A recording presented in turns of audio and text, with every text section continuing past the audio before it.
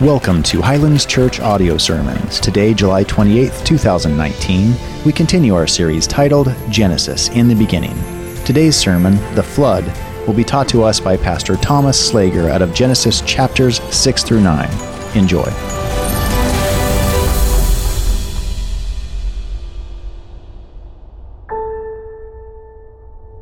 Last week we began the first part of the story of Noah's Ark, the beginning of the flood, and Bob talked about a lot of things just leading up to where we're going to land today. But this morning, I want us to look at it in all of its context. So this morning we are looking at Genesis chapter 6, we're looking at Genesis chapter 7, we're looking at Genesis chapter 8, and we are looking at Genesis chapter 9. It's a story we call the flood, Noah's Ark. We refer to it as a lot of different things. It's a story, if you've grown up in the church or if you've been around the church for a while, you're probably familiar with. I think I learned the story at first when I was a young kid. I was raised in the church. My parents brought us to church all the time. It was a good thing. It's a great story. My constant picture that I think when I think of Noah's Ark, the image that comes to my mind is always something like this, right? Isn't this kind of the picture that we get? Like the children's Sunday school story of Noah's Ark, the chewable version of the story, where Noah is just happy. There's a critter on his shoulder, and he's just like, "What's up, people? God is good." But the giraffes are smiling, because that's what giraffes do, right? They love to smile. The hippos are on the top of the boat for some reason. The pandas and the other critters and the lions are very happy. The elephants, they're just thrilled. They're just happy to be a part of this wonderful experience, this journey, this maiden voyage that God sent this beautiful ark on. And this is kind of the story we paint. It's the picture we paint. It's the story we tell. It's the images in the coloring books that we have our kids draw and color in. Essentially, we keep everything above the waterline, right?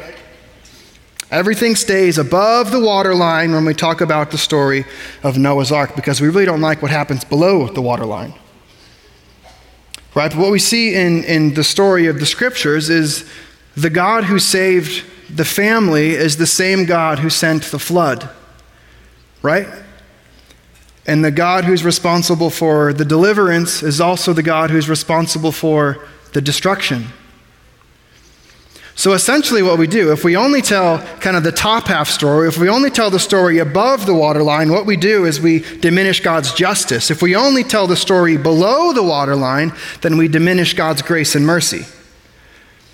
So what I hope to do this morning is tell the entire story from chapter 6 all the way through chapter 9, that we could look at both ends of the waterline, what happened above and what happened below, so we can get a bigger, greater understanding of what's going on in this story. You'll see in your outline 3 main points. I'm trying to summarize 4 chapters of the Bible in 3 points and also make application. So I think we're going to get there. We got there in first hour, and I hope to do the same second hour as well.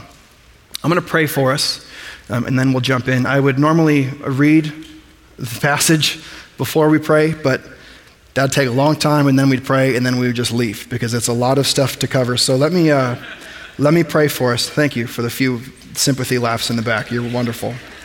Let me pray for us, and then we'll hop into what God has for us this morning. God, thank you just for who you are. God, thank you for your word. God, thank you, your word never returns void. God, thank you that we can read stories that happened thousands and thousands of years ago, that we can find truth inside of it that applies to our life today. God, this morning as we examine what happened below the waterline and what happened above the waterline, God, would you give us a bigger picture of your grace and mercy, and also a bigger picture of your justice. God, we love you and we praise you and ask that you would do an amazing work in our hearts this morning. And we ask all these things in the name of your son, Jesus. And all God's people said, amen. 3 points we're going to cover this morning. The first point we're going to look at, they're all points of contrast, by the way. So the first contrasting statement we're going to look at is righteousness and rebellion.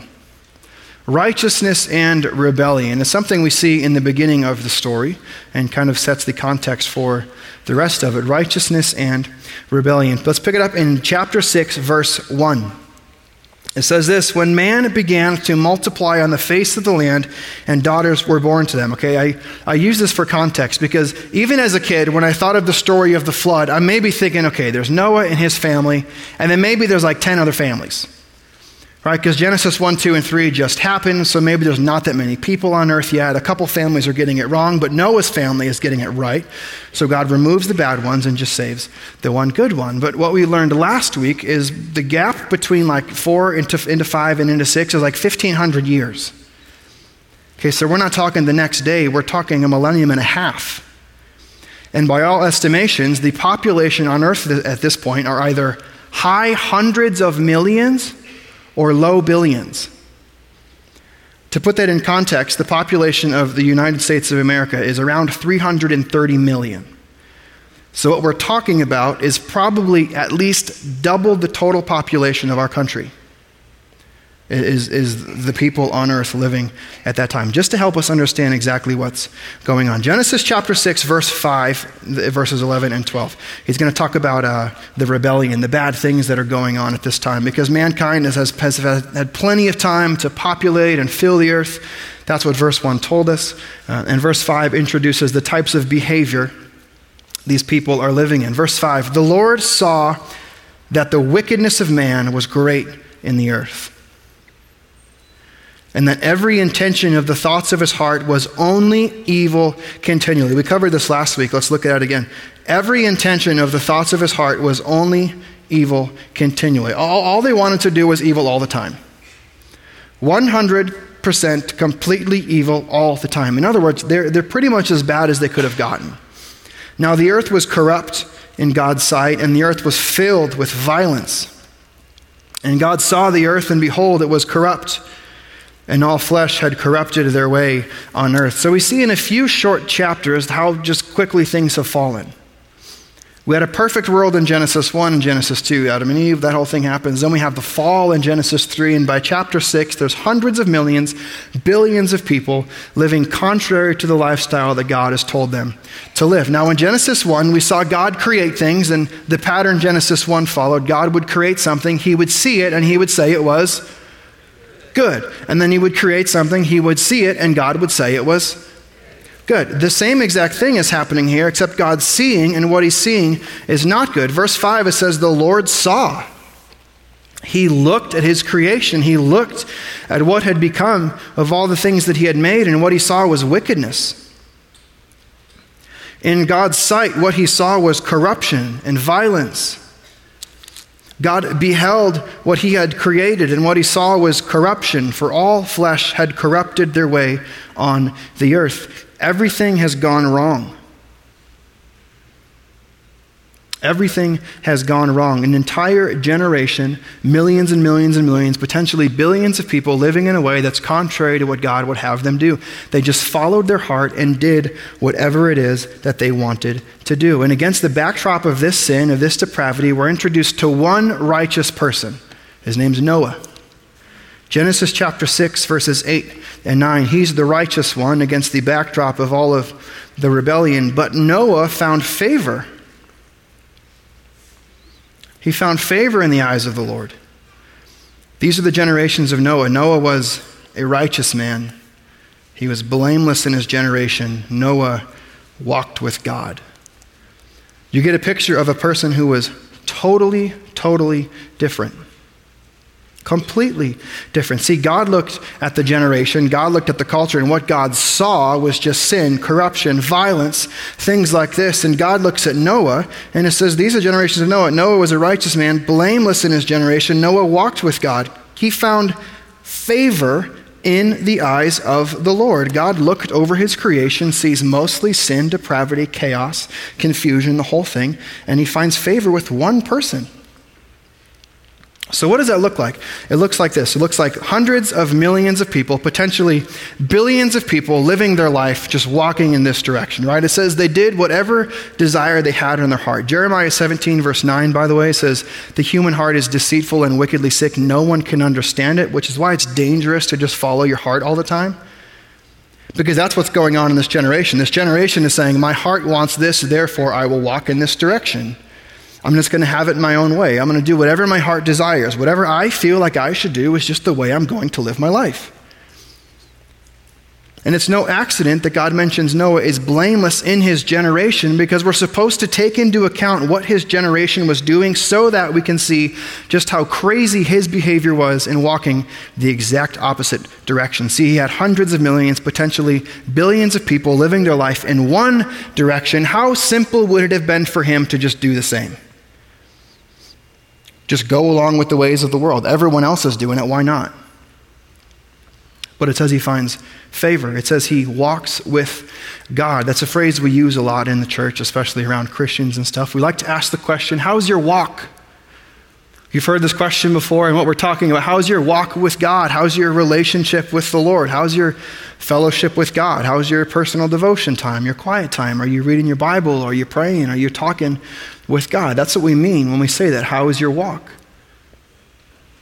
Now here is a principle for today, a point in the story that's relevant for us right now. See, against the backdrop of his evil generation, of all the sin, of all the chaos, the corruption, and just everything that was going on, a generation whose heart was set on evil all the time, Noah looks different.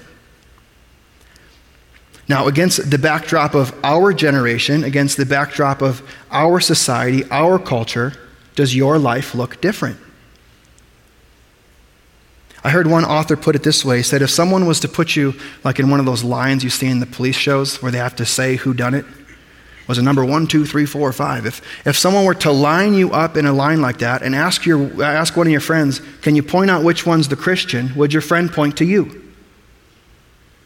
Is it obvious? Is it clear? Would you be convicted of living your life as a Christian? That's what's going on here. Noah's life looks radically different from the lives of the rest of the world. Our lives should look radically different as well. Are you walking with God, or are you walking according to the desires and the passions of your heart? Are you walking with the world? If you are walking with the world, then repent. Repent means do a 180, turn around and begin walking with the Lord. Ask God to forgive you of your sins. He will forgive you of your sins, and then help you walk in the direction He's called you to walk. Are you walking with the Lord, or are you walking with the world? The second point we see of contrast in our story is deliverance and destruction. Deliverance and destruction. And remember, God is the God of both. He's the God who delivered a family yet destroyed the world.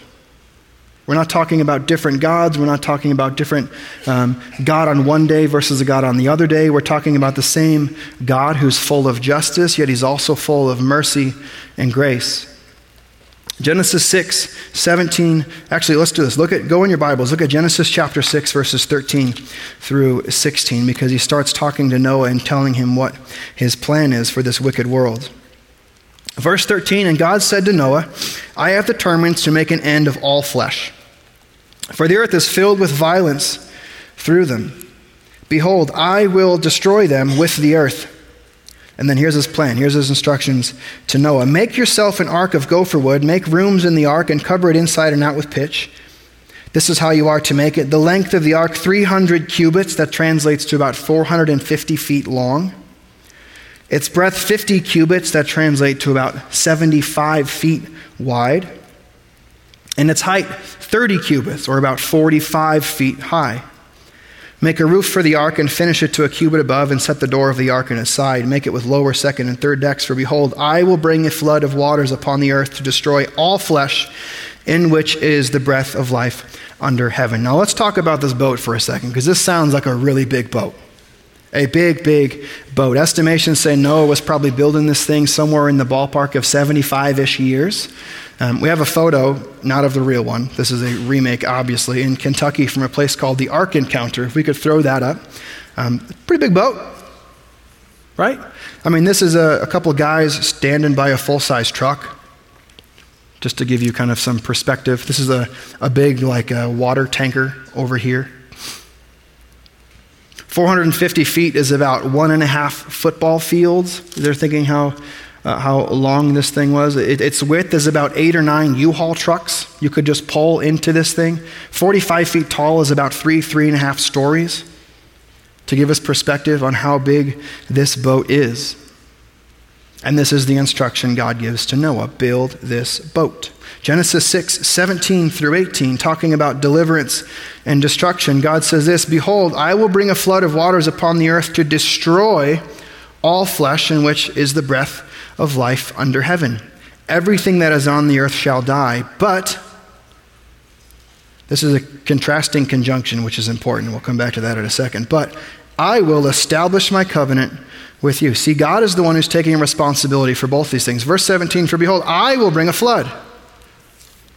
This is not God in response to some natural disaster. This isn't God looking down and being like, oh, the levee's broke. We got to save the people. Noah, build a boat and grab some critters. That's not how this happened. God takes responsibility for this. God says, I will destroy. I will destroy, yet I will deliver. I will establish my covenant with you, and you shall come into the ark, you, your sons, your wife, and your sons' wives with you. Everything shall die, but he will establish his covenant with Noah. Let's look at Genesis chapter 7, verses 11 through 16. God tells them, grab some animals 2 by 2, we're going to load them up, get ready for this whole thing. And in Genesis 7, that whole process begins. Genesis 7, verse 11 says this: in the 600th year of Noah's life, you've got that right, he was 600 years old, which means he started building this thing at the ripe and young age of 525. 75 years building a boat. I'm not going to ask how many of you are 75 because I've been told that's rude. But can you imagine building a boat for your entire life? Every day, every moment, every hour. Honey, what are you going to do today? I'm going to build the boat. Every day for your whole life. This is what Noah has done. In the 600th year of Noah's life, in the 2nd month, on the 17th day of the month, on that day, all the fountains of the great deep burst forth. And the windows of the heavens were opened, and rain fell upon the earth 40 days and 40 nights. On the very same day, Noah and his sons, Shem, Ham, and Japheth, and Noah's wife, and the 3 wives of his sons, entered with them into the ark. They and every beast according to its kind, and all the livestock according to their kinds, and every creeping thing that creeps on the earth according to its kind, and every bird according to its kind, every winged creature, they went into the ark with Noah, 2 and 2 of all flesh, into which there was the breath of life. And those that entered, male and female, all the flesh, went in as God commanded him, and the Lord shut him in.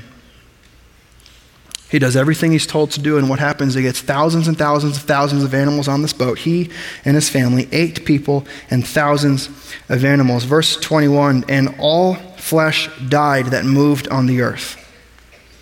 Birds, livestock, beasts, all swarming creatures that swarm on the earth, and all mankind. Everything on the dry land in whose nostrils was the breath of life died. He blotted out every living thing that was on the face of the ground, man and animals and creeping things and birds of the heavens, they were blotted out from the earth. Only Noah was left and those who were with him in the ark, and the waters prevailed on the earth 150 days. See, the picture below the waterline is rather grotesque. We're talking about hundreds of millions, potentially billions of people being destroyed at once, which is not the types of coloring book photos we see in our kids' coloring books. We don't talk about it. The story above the waterline, the story about gracious, merciful God who delivered one family, that's palatable. But again, if all we ever do is preach above the waterline, we diminish God's justice. See, one of the things that carry over a principle for today, a point in the story that's relevant for our life right now, is that God hates sin. He hates it. Now, Genesis chapter 1 says that we've been created in the image, in the likeness of God. Ephesians chapter 5, verse 1 tells us we should imitate God and be like him in all that we say and all that we do. And if this is the way God treats sin, how should we treat the sin in our life? If God's goal is to deliver us out of it and to destroy it, do we dabble? Just kind of dabble with a little bit of sin in our life, and it's kind of that personal, private, no one has to know about it type of thing? Or do we destroy it? Do we try to kill it, get rid of it?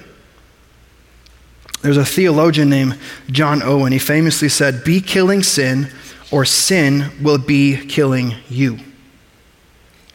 One way you could say this is, be drowning the sin out of your life, or the sin will be drowning the life out of you.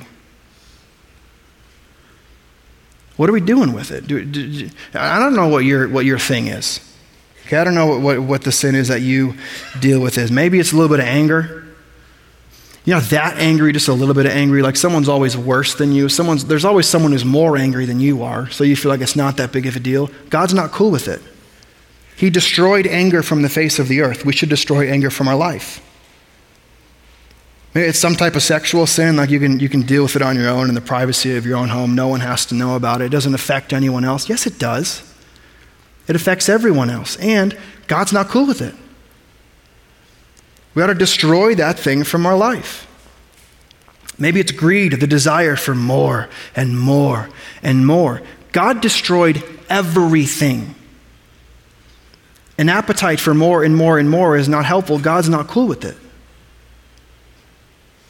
Maybe it's pride, just your endless pursuit of elevating yourself to be number one. God's not cool with it. We shouldn't play around with the things that God intentionally destroyed in Genesis chapter 6 and chapter 7. In the beginning of chapter 7, there's hundreds of millions, billions of people alive on the face of the earth. And at the end of chapter 7, there's 8 people. Do you see the seriousness that God feels about our sin? We can't play around with it any longer. Christian, would you make the decision today to destroy the sin that's in your life? Because that was God's intent here. Destroy sin and deliver people out of it. That's what God wants for us. I hope it's what you want for your life as well. The third point of contrast we see in our story this morning is faithfulness and folly. Faithfulness and folly. Noah lived a pretty good life. He did a lot of good things. He's faithful. He was found faithful. God placed his favor on him. He was faithful in the eyes of the Lord. God saw him as righteous. God saw him as blameless. God saw him as very different than the rest of his generation. Pretty faithful dude. Also kind of a fool. There's a weird ending to the story of Noah's life, which we'll get to momentarily. But first, let's look at his faithfulness. Speaking of Noah, Hebrews chapter 11, verse 7 says this, "By faith, Noah, being warned by God concerning events as yet unseen." Okay, so this idea of a worldwide global flood, never been seen before. God shows up and says, Noah, this is what's going to happen. So Noah, in reverent fear, okay, it's okay to do things out of fear, by the way, because that's what Noah did. God saw Noah and said, Noah, I'm going to destroy everyone. I'm sending a flood. Would you build a boat? Yeah, that sounds way better than drowning. I'd rather build the boat. As he responds in fear, in reverent fear constructed an ark for the saving of his household. By this he condemned the world and became an heir of righteousness that came by faith. Because of his faith, because of his trust in God, he was granted righteousness.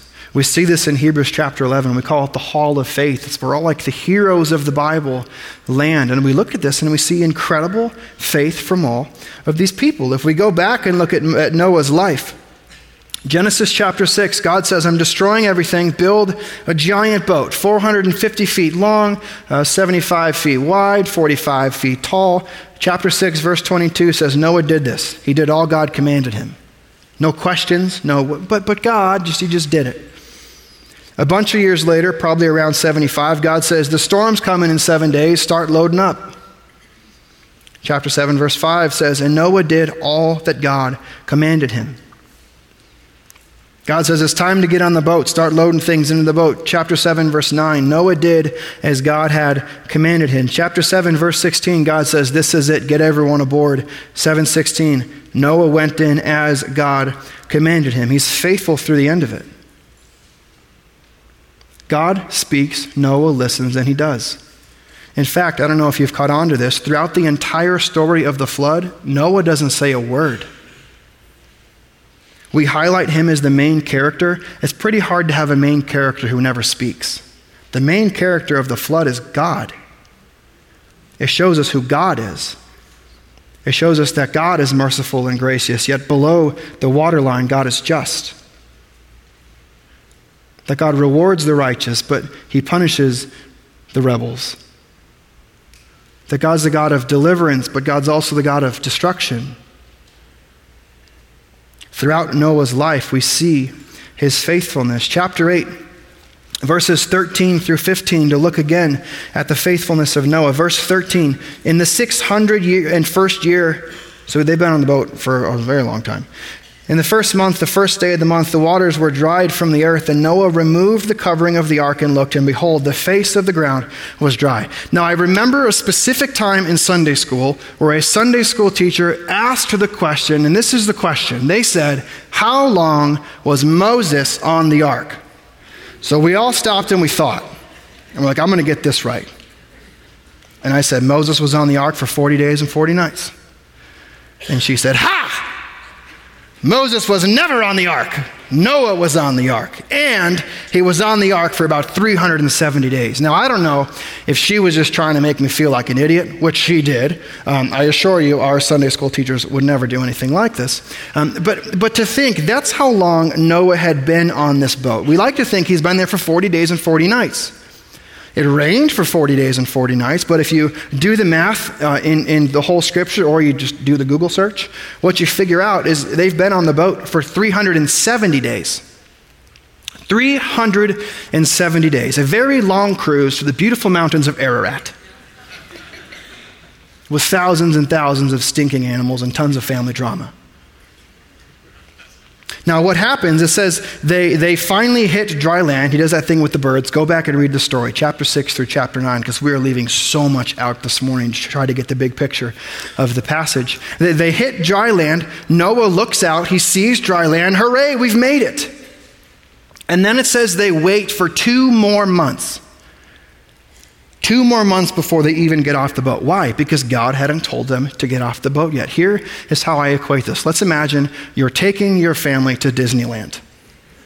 Okay? It takes you 10 months to get to Disneyland.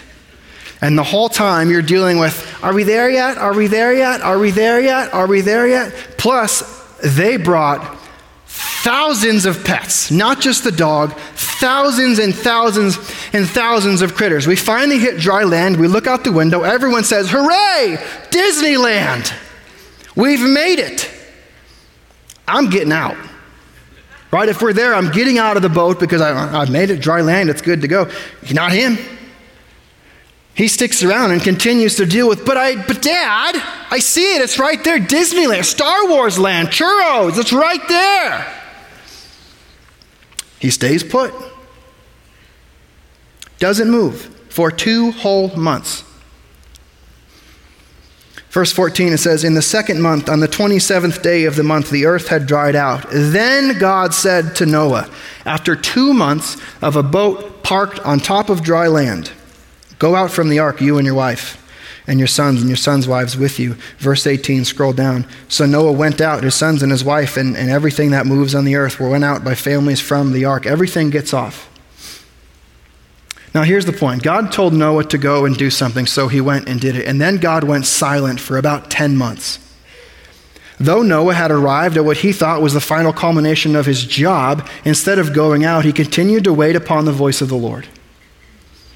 Now, I don't know what type of thing you're facing in your life where you feel like God told you, go do this. Go do this. So you dropped what you were doing and you went and did this thing. You're trying to be faithful. And then just like we see in the story, God's voice goes silent.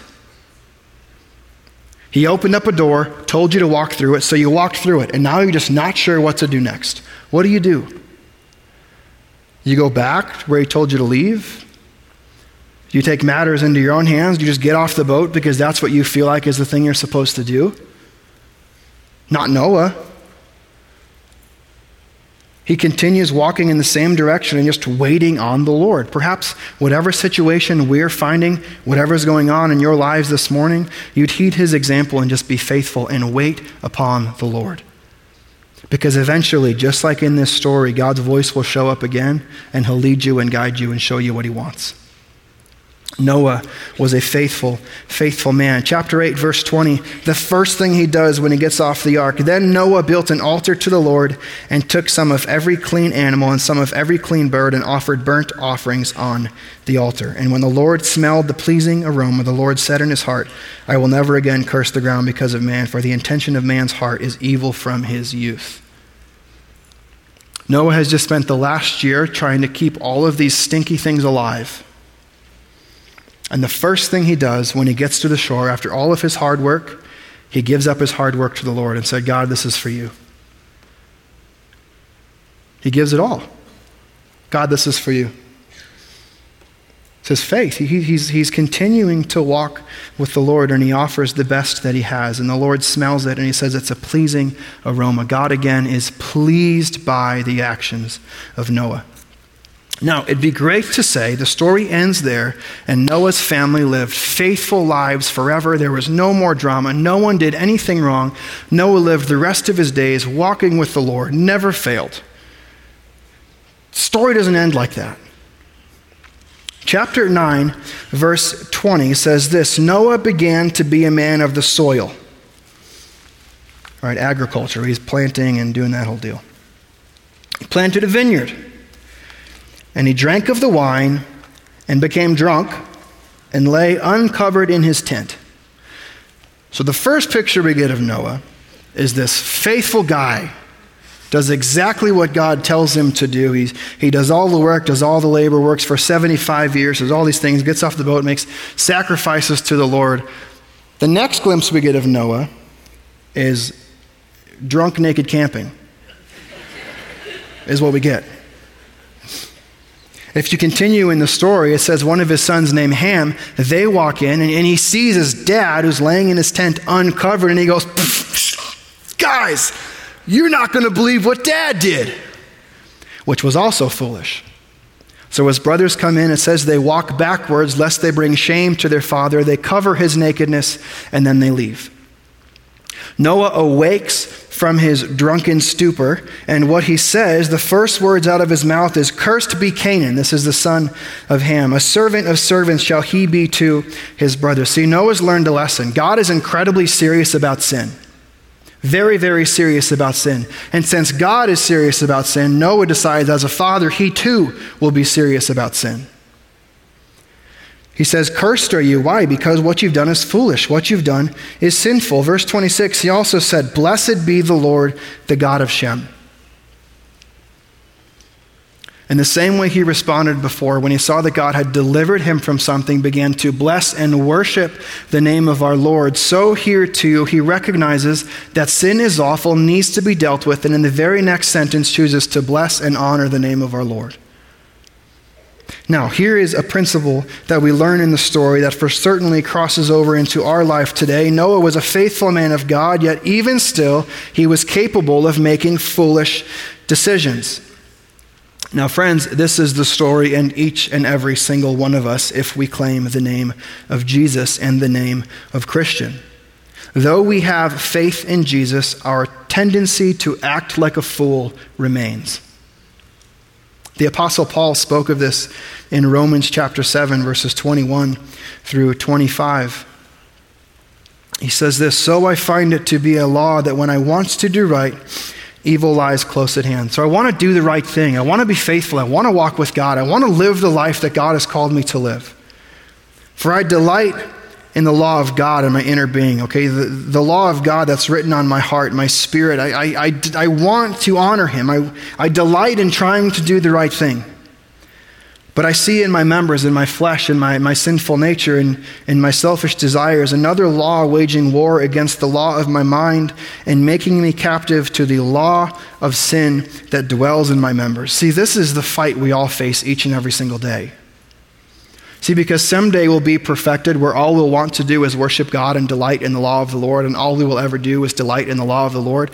But for now, we're trapped in this halfway mark. Well, though I want to delight in the law of the Lord, there's still this thing inside of me that wants to delight in the law of sin.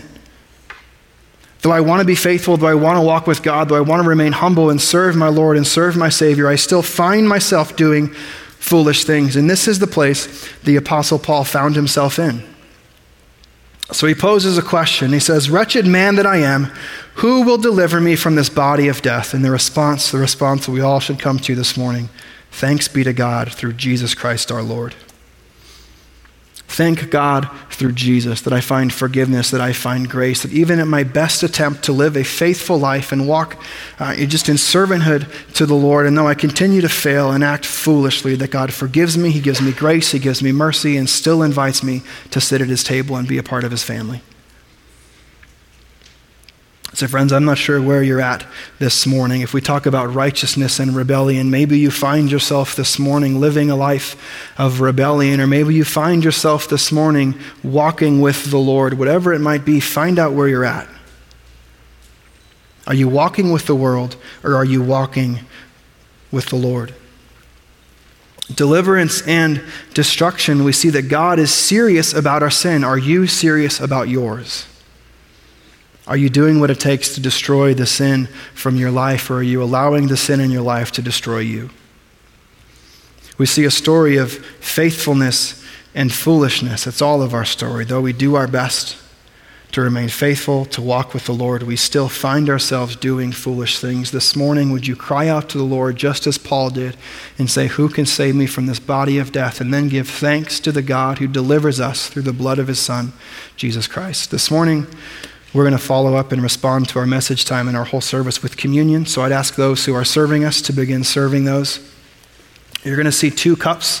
The bottom cup is going to have a little oyster soup cracker in it, and the top cup is going to have some grape juice. You could hold on to those for just a moment. We ended our time last week with Pastor Bob talking about how Jesus was like the ark. How Jesus was like the ark. Because we see the story of the flood that Noah trusts God, and because he trusts God, he's delivered from destruction into righteousness. It's the same way this works with the Lord. Okay, we trust God. We trust that Jesus paid the sacrifice for our sins. And when we place our faith in him, when we trust him, we're delivered from the wrath, the justice, the destruction that we deserve. God gives us grace and mercy, and we enter into the family of God. Jesus is just like the ark. He saves us from destruction and delivers us into righteousness with the Lord. And communion is an opportunity for us to remember that. I'd ask you to ask 2 questions of yourself this morning before partaking in communion. The first one is this: am I different than the world? Am I different than the world? What's going on in your life? Does your life look the way that God would have it look? And then secondly, what are you doing with the sin in your life? Are you dabbling in it? Or are you trying to destroy it just as Christ did on our behalf? Let me pray for us, and then we'll respond with worship and communion. God, thank you for who you are. God, thank you for delivering us from your destruction, from your wrath, and inviting us to be a part of your family. God, you're so, so good to us. We don't deserve your grace. We don't deserve your forgiveness, but God, you still give it to us. Lord, right now as we sit and we reflect upon the message and also reflect and examine our hearts before we take communion, God, I ask that you'd help us consider our life. What does our life look like? God, are we living the life that you've called us to live, God? And also, how are we dealing with our sin? Jesus, we know that you dealt with our sin on a cross, yet still sometimes we choose to live in it. This morning, would we forsake our sin? Would we choose to kill it? Would we choose to allow it to die on the cross just like it did on that day? God, thank you for an opportunity to remember your Son this morning. Would we not miss it, but would we consider everything that you've done for us on the cross through your Son? We love you. Amen. On the night that Jesus was arrested and betrayed, they were having a meal in an upper room. He was with his closest friends, his disciples. During the meal, Jesus took a piece of bread. He broke it. He looked at his disciples and he said, "This bread represents my body broken for you. Would you do this in remembrance of him?"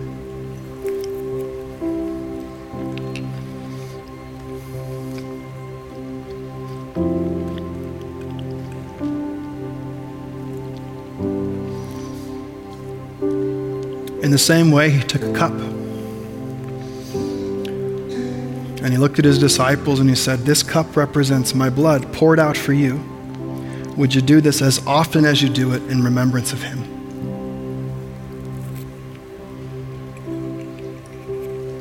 Friends, the broken body and spilled blood of Jesus, his death in resurrection is what brings us. It's that deliverance from God's wrath that brings us into right relationship with him. Would we worship him? Would we respond today in joyful song and in exuberant hearts of what God has done for us through his son Jesus? Let me pray for us once more, and then we'll respond in worship. God, thank you for what you've done for us, God. We don't deserve it. That's the plain and simple truth, God. We just don't deserve it. We deserve destruction. We deserve punishment.